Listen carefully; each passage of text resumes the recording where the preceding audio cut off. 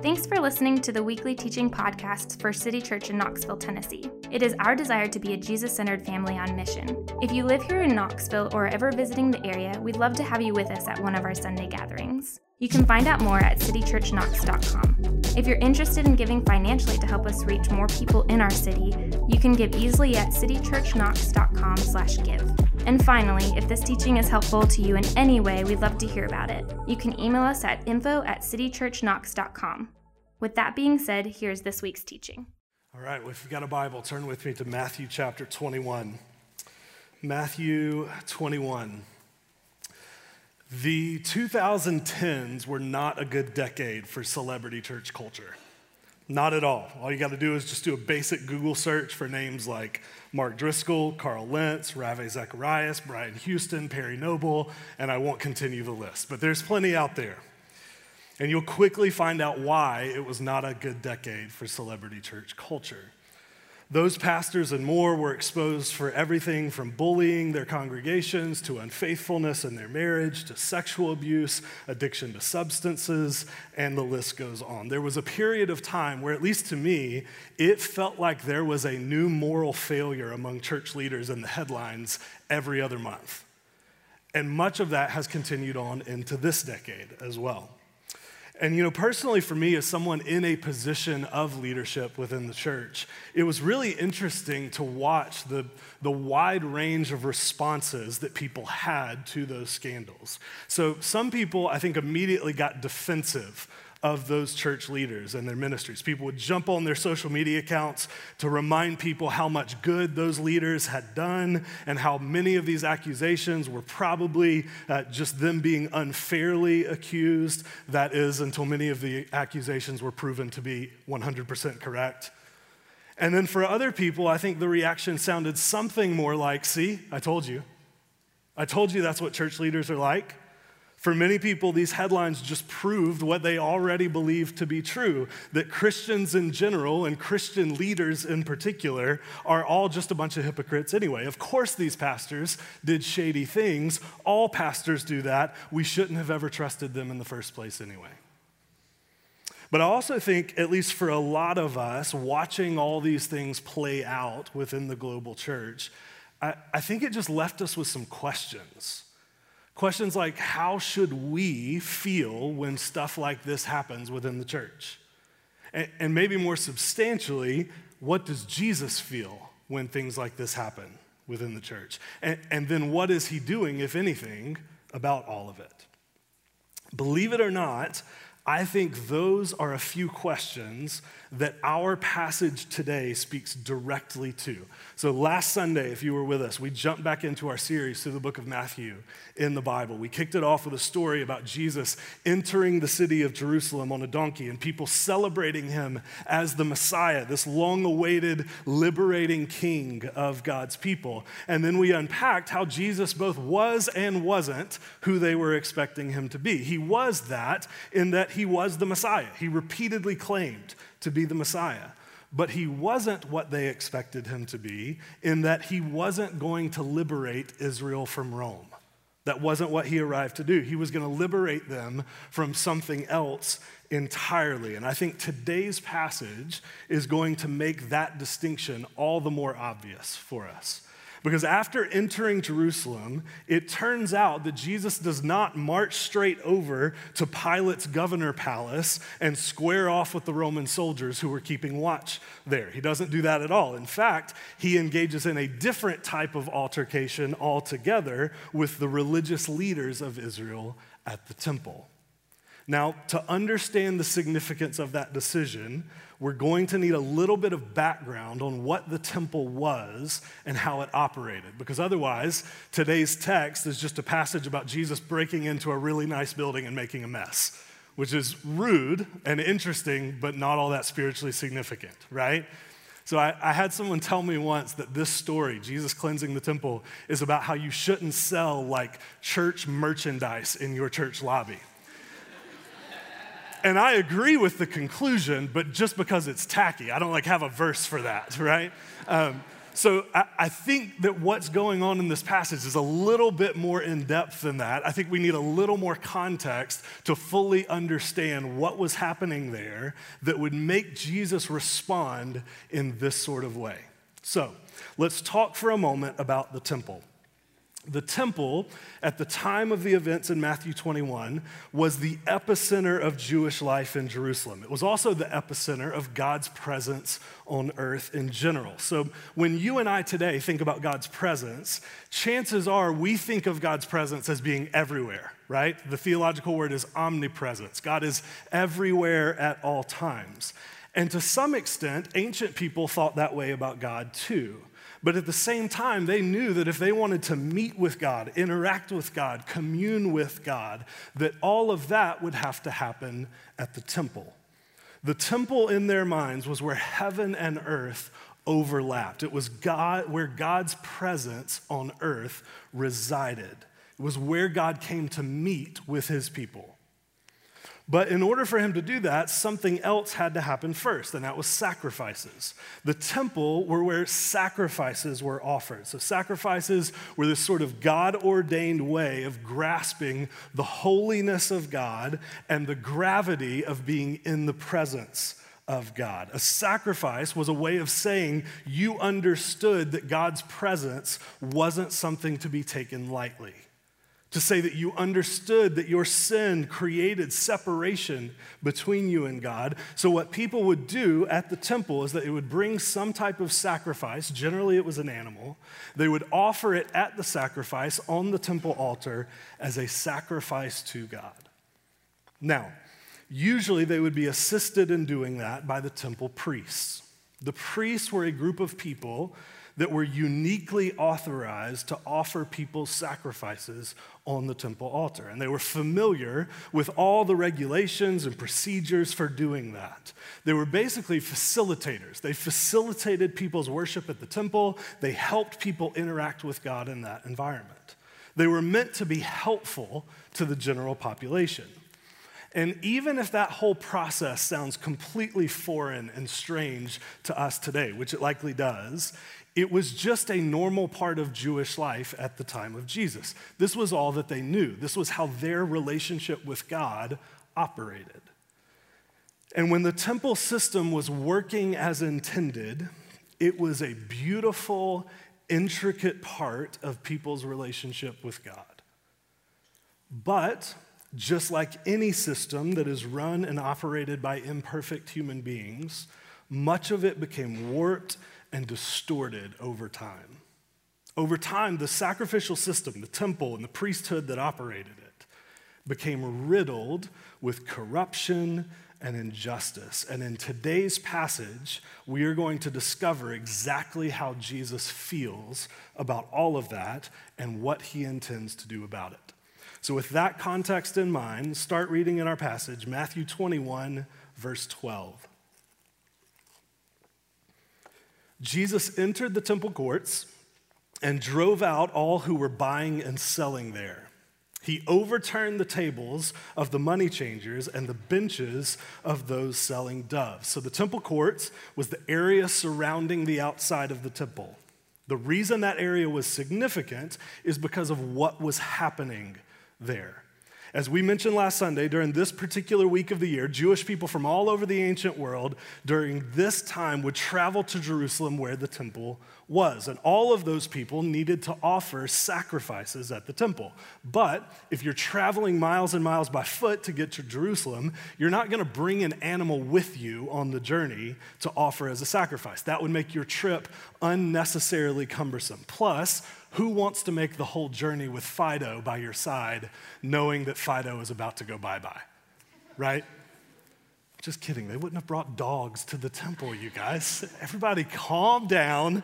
I don't think they would offer dogs at the temple. Anyway, that is just cruel. So that's not what you would do. Instead of bringing a sacrifice with you, you would just wait and purchase a sacrifice once you arrived in Jerusalem at the temple. Hence the market in the temple courts. There, merchants would set up shop around the temple where people could purchase animals to offer as sacrifices. But there was another logistical hurdle as well. Most people were carrying currency from all over the ancient world, not money that could be used at the temple in Jerusalem. So they had to exchange their currency in order to purchase the sacrifices they needed, hence the money changers that Matthew talks about. Now, it's important that we realize none of these things were inherently corrupt or sinful in and of themselves. They were just practical arrangements that had to be made so that people could offer their sacrifices at the temple. They were all probably pretty helpful in their original form. But over time, they had become more and more corrupt. Over time, the temple courts became a place to take advantage of the fact that people had to offer sacrifices and that they didn't have any other way to purchase them once they were there. The price of sacrifices had gone through the roof to the point that they were basically price gouging people at the temple, especially the poor. So Matthew mentions specifically that Jesus turned over the tables of those selling doves. Doves were the sacrifice you would offer if you didn't have enough money to purchase anything else. Doves were supposed to be dirt cheap so that money was not a barrier to anyone wanting to worship at the temple. But evidently, these merchants had even inflated the price of doves, meaning they were taking advantage of the poorest of the poor. Plus, the exchange rate at the temple had climbed to an absolutely absurd level. So they were gouging people through the price that they paid for sacrifices and through the exchange rate that they had set. Every chance they got, they were taking advantage of people who were simply there to worship. And who do you think likely benefited financially from all of this price gouging at the temple? The ones in charge of the temple priests. They, in all likelihood, got a significant cut from all of this that was happening in the temple courts. So Jesus, suffice it to say, is not a fan of any of this. In fact, he's quite frustrated by it, frustrated to the point that he enters the temple and begins driving out everyone involved in the whole process. The Gospel of John tells us that Jesus did this with a whip that he made himself. So that's exciting. But Jesus just systematically works his way through the temple courts, driving out the merchants, driving out all of the animals there, cracking the whip, turning over the tables where they were selling and exchanging money. Quite the scene. So I'm picturing like animals running away terrified from the whip, money everywhere all over the ground, people confused about what exactly is happening, children in the temple courts laughing because they find the whole thing hilarious, most likely, like just pure chaos this day in the temple courts. But remember the reason for all of this. Jesus is furious. He is indignant at what the temple has become. It was intended to be a place where people from all over the world could come and offer sacrifices and worship to God. But instead, it had become a place where barrier after barrier after barrier was being set up to prevent people from worshiping God, or bare minimum, to make it incredibly difficult for them to do so. Nowadays, if you wanted to worship at the temple, you had to jump through a lot of hoops and spend ridiculous amounts of money in order to do it. In many ways, the temple had become precisely the opposite of what God intended the temple to be. And directly responsible for all of this twisting and distorting of the temple system were the priests, some of whom are called the chief priests that Jesus interacts with just a bit later in the passage. The priests were the ones tasked with making sure that the temple functioned properly, that it operated the way that God wanted it to operate. But by this time in the story, they had instead become strict gatekeepers around the temple. They had begun to pick and choose themselves who could and couldn't have access to God based on really arbitrary factors like how much money you had and what sacrifices you could afford. So can you see why Jesus is infuriated by all of this? There are few things that anger the heart of God more than unnecessary barriers being placed between him and his people. And all of that is the basis of Jesus' critique in verse 13. Look with me there. It is written, he said to them, "My house will be called a house of prayer, but you are making it a den of robbers." Jesus quotes from two different Old Testament passages, one from Isaiah, one from Jeremiah. He says that his house, i.e. the temple, was supposed to be a house of prayer, a place where his people could come and commune with God, worship him, pray to him, interact with him. And instead, it has become a den of robbers, a place where people are being stolen from and taken advantage of and oppressed and inhibited in their access to God. Jesus is infuriated by all of this, and he wants it to stop immediately. He wants the temple to return to what God created the temple to be, which is in many ways what he does next. Look with me at verse 14. The blind and the lame came to him at the temple, and he healed them. Now, traditionally, people like this were not allowed anywhere close to the temple altar. But here, Jesus not only welcomes them in, he heals them. He takes away any barrier that exists between them and God. So notice the contrast here. The temple priests were making it harder for people to worship at the temple. Jesus makes it easier than it's ever been. The priests are constructing obstacles between people and God. Jesus clears the obstacles out of the way. In a very tangible sort of way, he is giving people a glimpse of what God created the temple to be all along, what he intended the temple to be all along. Verse 15. But when the chief priests and the teachers of the law saw the wonderful things that Jesus did and the children shouting in the temple courts, I told you there were children there.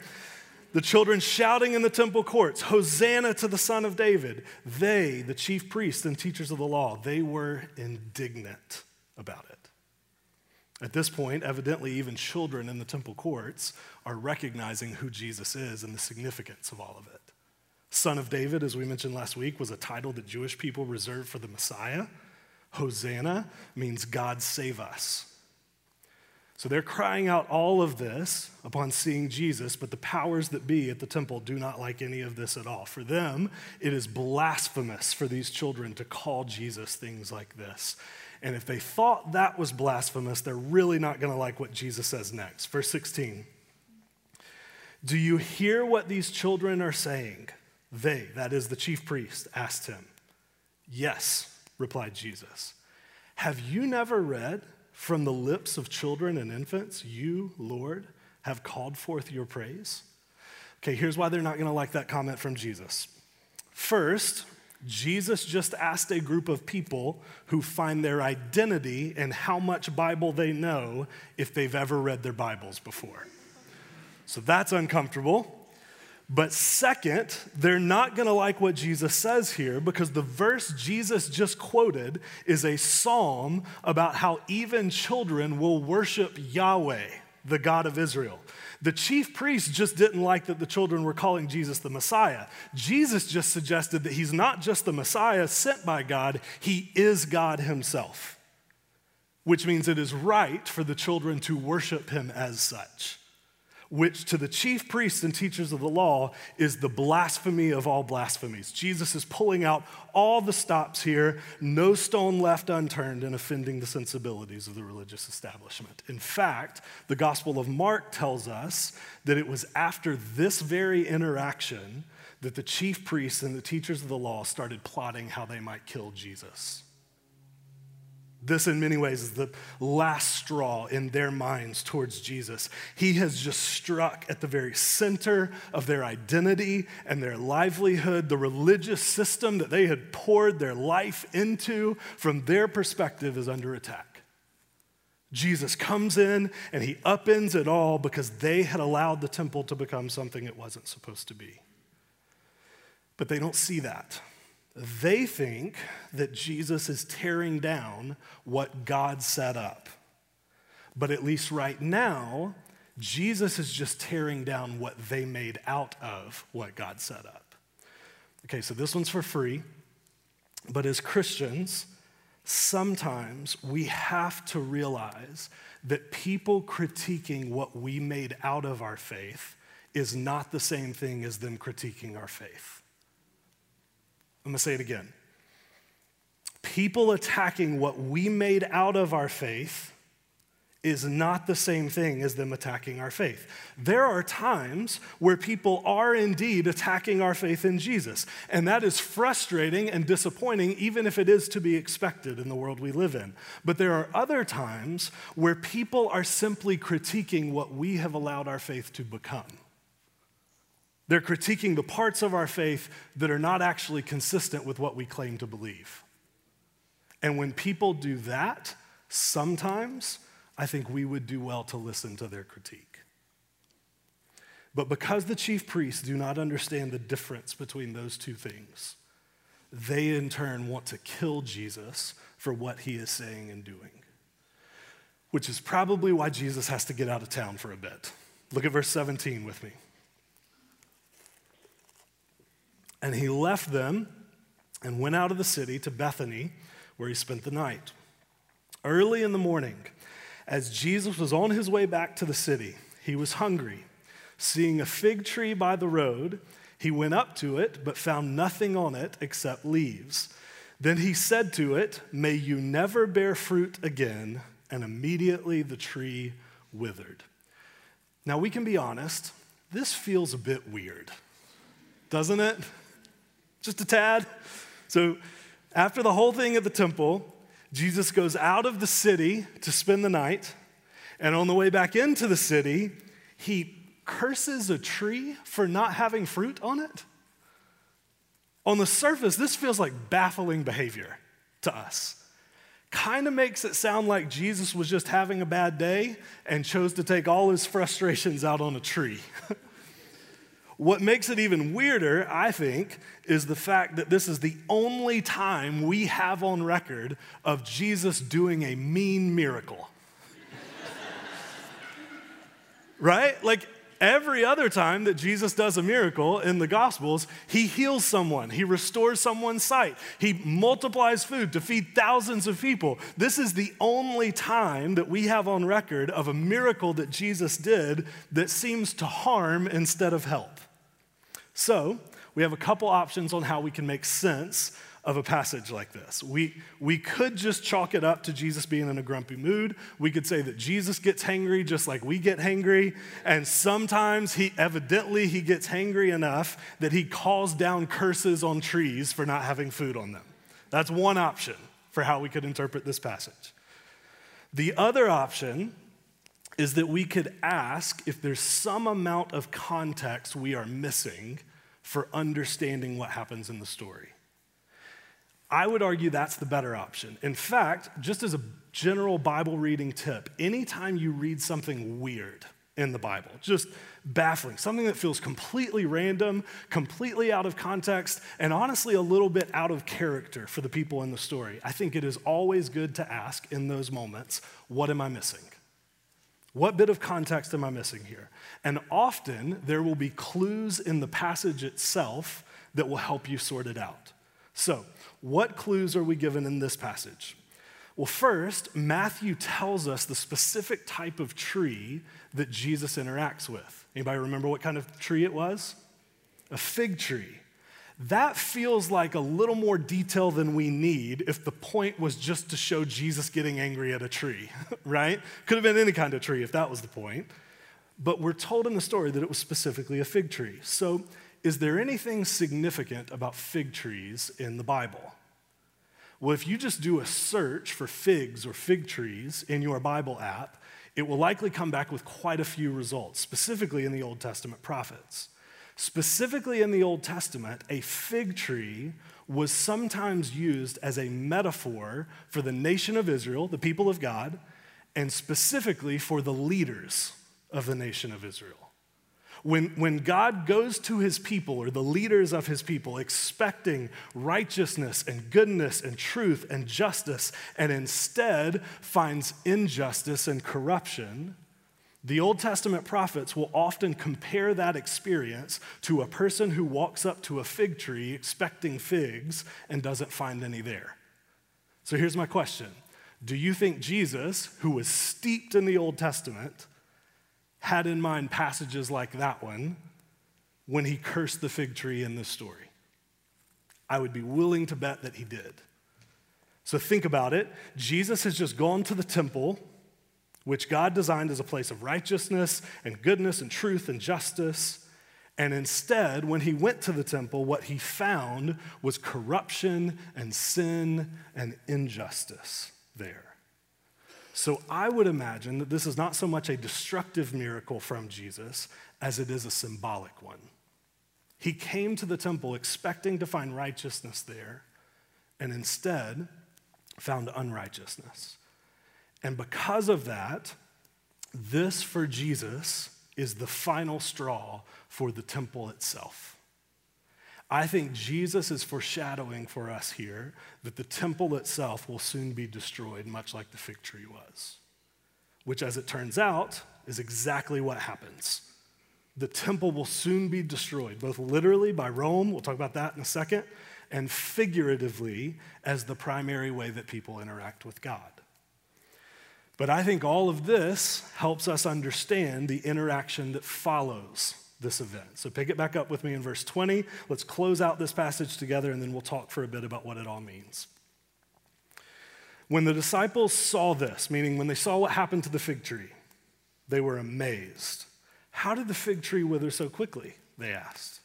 Jesus replied to them, "Truly I tell you, if you have faith and do not doubt, not only can you do what was done to the fig tree, but also you can say to this mountain, 'Go throw yourself into the sea,' and it will be done. If you believe, you will receive whatever you ask for in prayer." Now, to some people, they read this part of the story as just a generalized teaching from Jesus on the power of prayer. And I'm all for the power of prayer. Jesus, too, is all for the power of prayer. He even says elsewhere that prayer can indeed move mountains, figuratively speaking. But I'm inclined to think that here, in this passage, Jesus is actually talking about something more specific than that. In fact, I think Jesus is talking about a specific mountain when he talks about this. So remember his language in the story. This mountain. Doesn't say a mountain, he says this mountain. So think about the context of the story with me. We're told that Jesus and the disciples are outside of the city of Jerusalem to the east, and they are walking back into the city. The next passage is going to tell us that they were specifically headed back to the temple where Jesus was going to do some teaching in the temple courts, which means that at this point in the story, right in front of them, clear as day, would have been what was called the Temple Mount, the hill in Jerusalem that the temple sat on top of. I think that when Jesus says, "You can say to this mountain, be uprooted and thrown down," that's because it really will be thrown down. I think Jesus is again alluding to the fact that the temple's days are numbered in Jerusalem. Historically speaking, in the very near future, that very temple that they went to will be toppled. Roman armies will lay siege to it and level it to the ground. The temple will be no more. But Jesus is making the point here in this passage that though on the surface that seems like the actions of the Roman Empire, it is actually a demonstration of God's judgment on the temple itself, on how corrupt the temple and its leaders have become, on how it had come to embody the very opposite of what God intended it to be. And not only does that make Jesus angry, it makes him angry enough that he decides to condemn the temple to destruction altogether. Okay, how's everybody doing? You awake? Some of you are like, I'm barely awake at this point, barely awake. So I realize that was a lot of information to take in, but before we're done, what I'd like to do is take a step back and try to discern what all of this might mean for us today.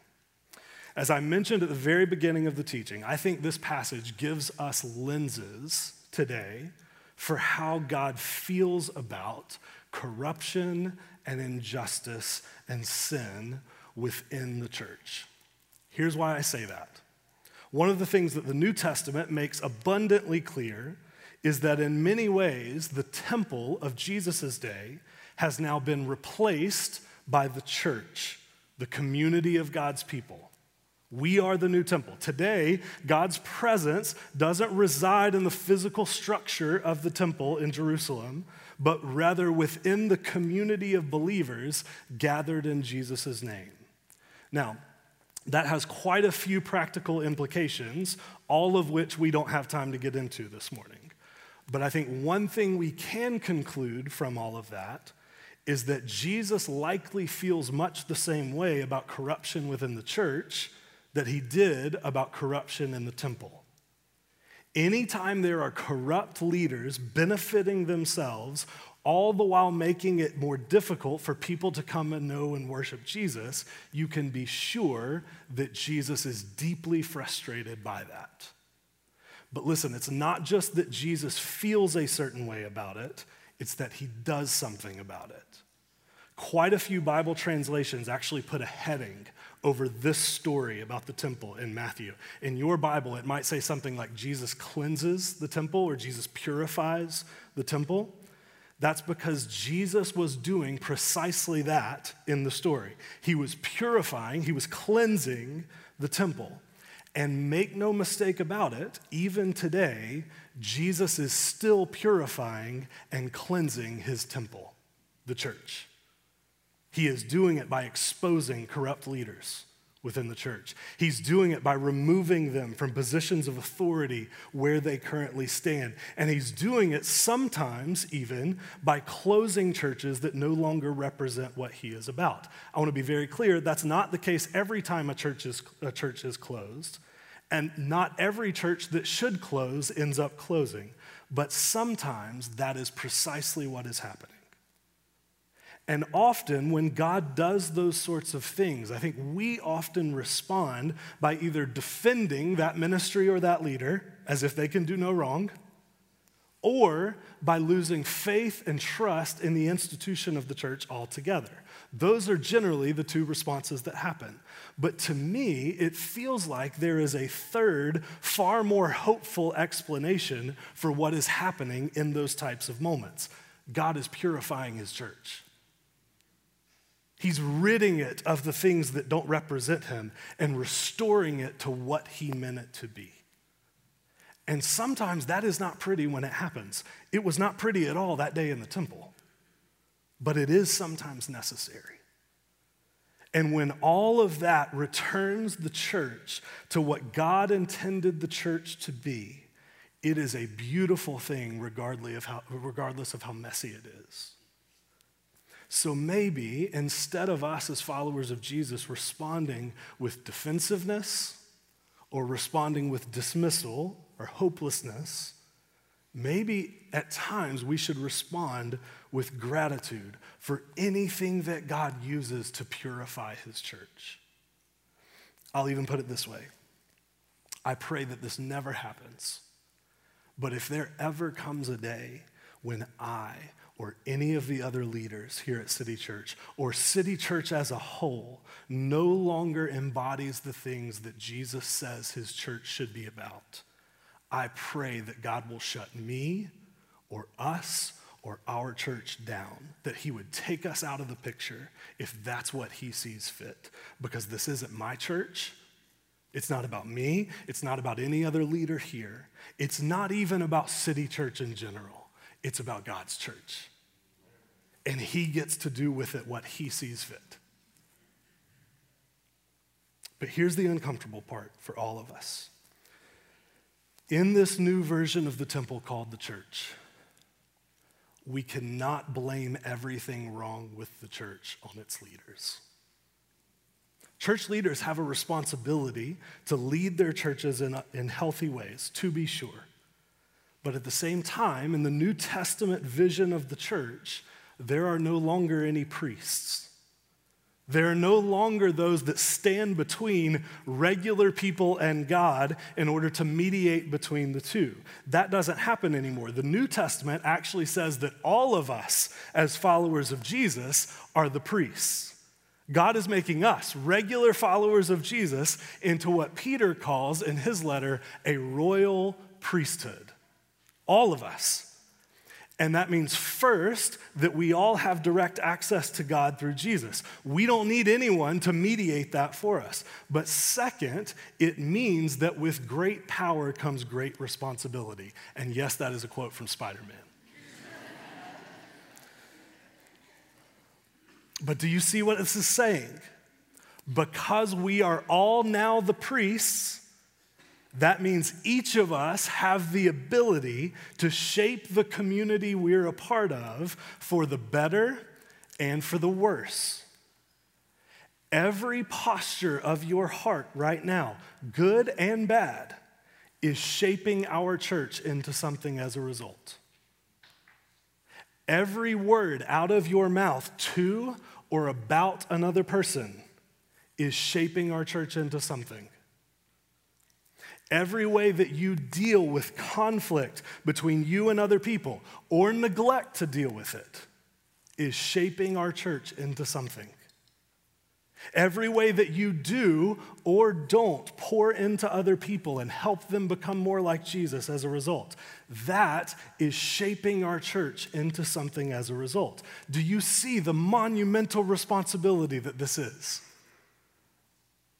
Even your repeated refusal to be an active part of a local church shapes the church globally into something. 1 Peter, in that very same passage I just mentioned that calls us priests, it also calls us living stones, as in the stones that God is using to build a new type of temple for the world.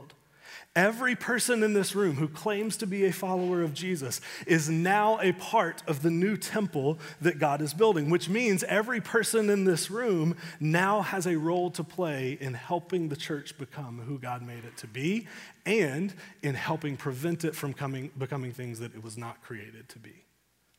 So here's the unpleasant part.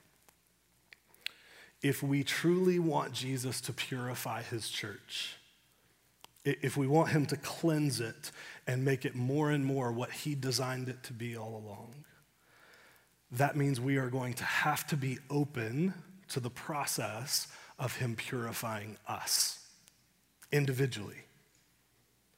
If we want to see the church return to what it is supposed to be, that means we need to consider the possibility that we may need to do some returning ourselves.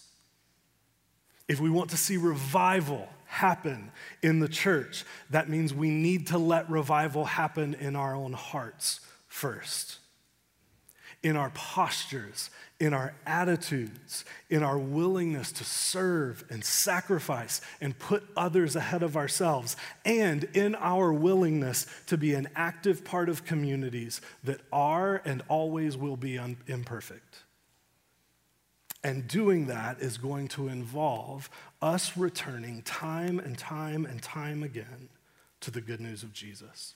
Here's the entire context of that passage in 1 Peter chapter 2. Take a look with me on the screen. As you come to him, Jesus, the living stone, rejected by humans but chosen by God and precious to him, you also, like living stones, are being built into a spiritual house. That's the same word that Jesus used today when he said that the temple was a house of prayer. You're being built into a spiritual house to be a holy priesthood offering spiritual sacrifices acceptable to God through Jesus Christ. To become the house that Jesus made us to be, to become the house of prayer and communion with God that God intended the church to be. To be a holy priesthood offering sacrifices to God in worship today. To be all of that, we must never, ever, ever lose sight of Jesus. We must never, ever lose sight of the gospel, that he who knew no sin became sin for us, that in him we might become the righteousness of God. That is where all of this begins and ends. It's where the ability to become the living temple of God comes from, by knowing that Jesus, through the cross, has made it all possible for us. By understanding that this whole thing is about him. It's about people coming to know and love and worship and interact with him. It's not about serving ourselves. It's not about making much of ourselves. It's not about turning the church into what we personally think it should be. It's about making much of Jesus and becoming what he wants his church to be. So every week, we go to the tables together and we remember what Jesus did to make that idea a reality. We remember that his body was broken and his blood was spilled on the cross for our behalf, that we might become everything that he created us to be. Together, that we might become the temple of the living God together, a house of prayer for all nations. That's our goal. That's who we want to be. Let's ask that God would make that true of us. Let's pray together.